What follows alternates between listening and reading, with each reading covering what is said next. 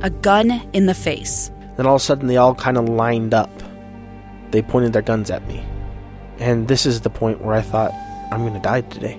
Started 2 years of horror for an American in Venezuela. They said, you need to give us your phone and get ready because you're coming with us.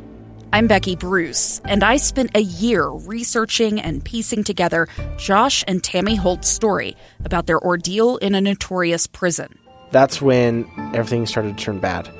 We had another pound on the door. Boom, boom, boom. And there was the police once again.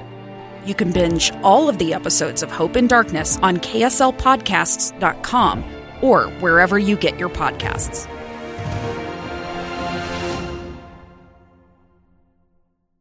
Inside Sources. Inside Sources. Welcome back, everyone. Final segment of Inside Sources today. I am Boyd Matheson, opinion editor of the Deseret News. Great to be with you. And obviously there's a lot of things going on as it relates to the political season, not just on the national stage, but right here in the state of Utah. And as we get to the final days of this election cycle, much like previous election cycles, negative campaigning is hitting overdrive. The verbal assaults are on the rise, and the politics of personal destruction is hitting its peak. And we're seeing that in some races here in the state of Utah. Sadly, I think it's not helpful. And you can have the debate over contrast ads versus negative ads and telling the truth ads. But there's a tone and there's a way to do that where many of these may be factually true to a degree. And then a lot of it after that is sort of the twisting of words or the projection of a single sentence into a litany of results and outcomes that often start with so-and-so said this, therefore they hate your grandmother, they don't like puppies, and they're going to outlaw chocolate ice cream if elected. And that's how rapidly it all unravels. And many citizens and a lot of would-be voters are exhausted. We're exasperated by all of it. And I'm just here on a Monday to say it doesn't have to be that way. We have a little over 7 days left to cast votes. And I've just long subscribed to the idea that America is actually at its best when we are a country of big ideas, competing visions, and rigorous, roiling debate. That's good for the republic. But it's also important to remember that the goal of public discourse and political debate, it's not about disagreeing less. The goal for all of us is to disagree better. And sadly, many Americans now have completely disconnected from the public square. They've disengaged from political discussions because it's just too frustrating. It's too volatile. It's too futile. And it's way too stressful for most of us to deal with because we have a whole bunch of other things in our lives that are more important. But there are some proven principles. There's some patterns that lead us to a way that we can disagree better. And in disagreeing better, we can have really fruitful, positive conversations on critical issues, even on contentious issues. But we have to agree to do it different. And so, as I often like to do, I like to go back in history to figure out how to move forward. Two of the founding fathers, George Washington and Benjamin Franklin, spent significant time expounding on principles for disagreeing better. It's amazing to me that we don't quote them more when it comes to disagreeing better. George Washington had his rules for civility. Ben Franklin had his 13 virtues. Both of them presented some time-tested and incredibly timely principles. Their insight, their experience really do give us a ready reference in how we should approach disagreeing better. So these historic figures, of course, they're humanly flawed, as we all are. But these sages from America's early chapters really chronicled these principles that they strived to live. They didn't do it perfectly, but this is what they were striving for. And even though these were written 2 centuries ago, their wisdom, their counsel, I think is more applicable today than it was when they first wrote them. And these patterns to ensure that we can disagree better, I think these should be mandatory reading for everyone, full stop. I'm usually not a big regulations guy, but I think this should be required reading, especially for those who are in public office, those who are leading businesses, those who are active in the community.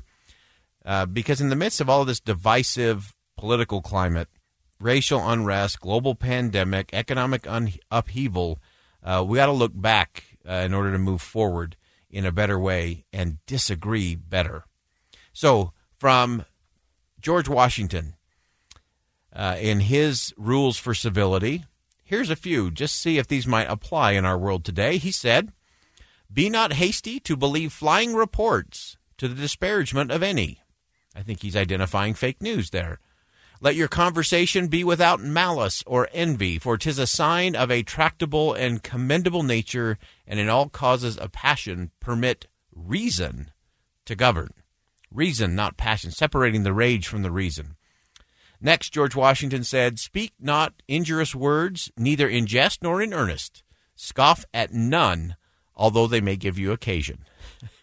We could spend a whole program on that one. We may have to come back to that one later. "Think before you speak. Be not apt to relate news if you know not the truth thereof." How often are we just spitting out the talking points that we heard from somebody else? Here's another one from George Washington.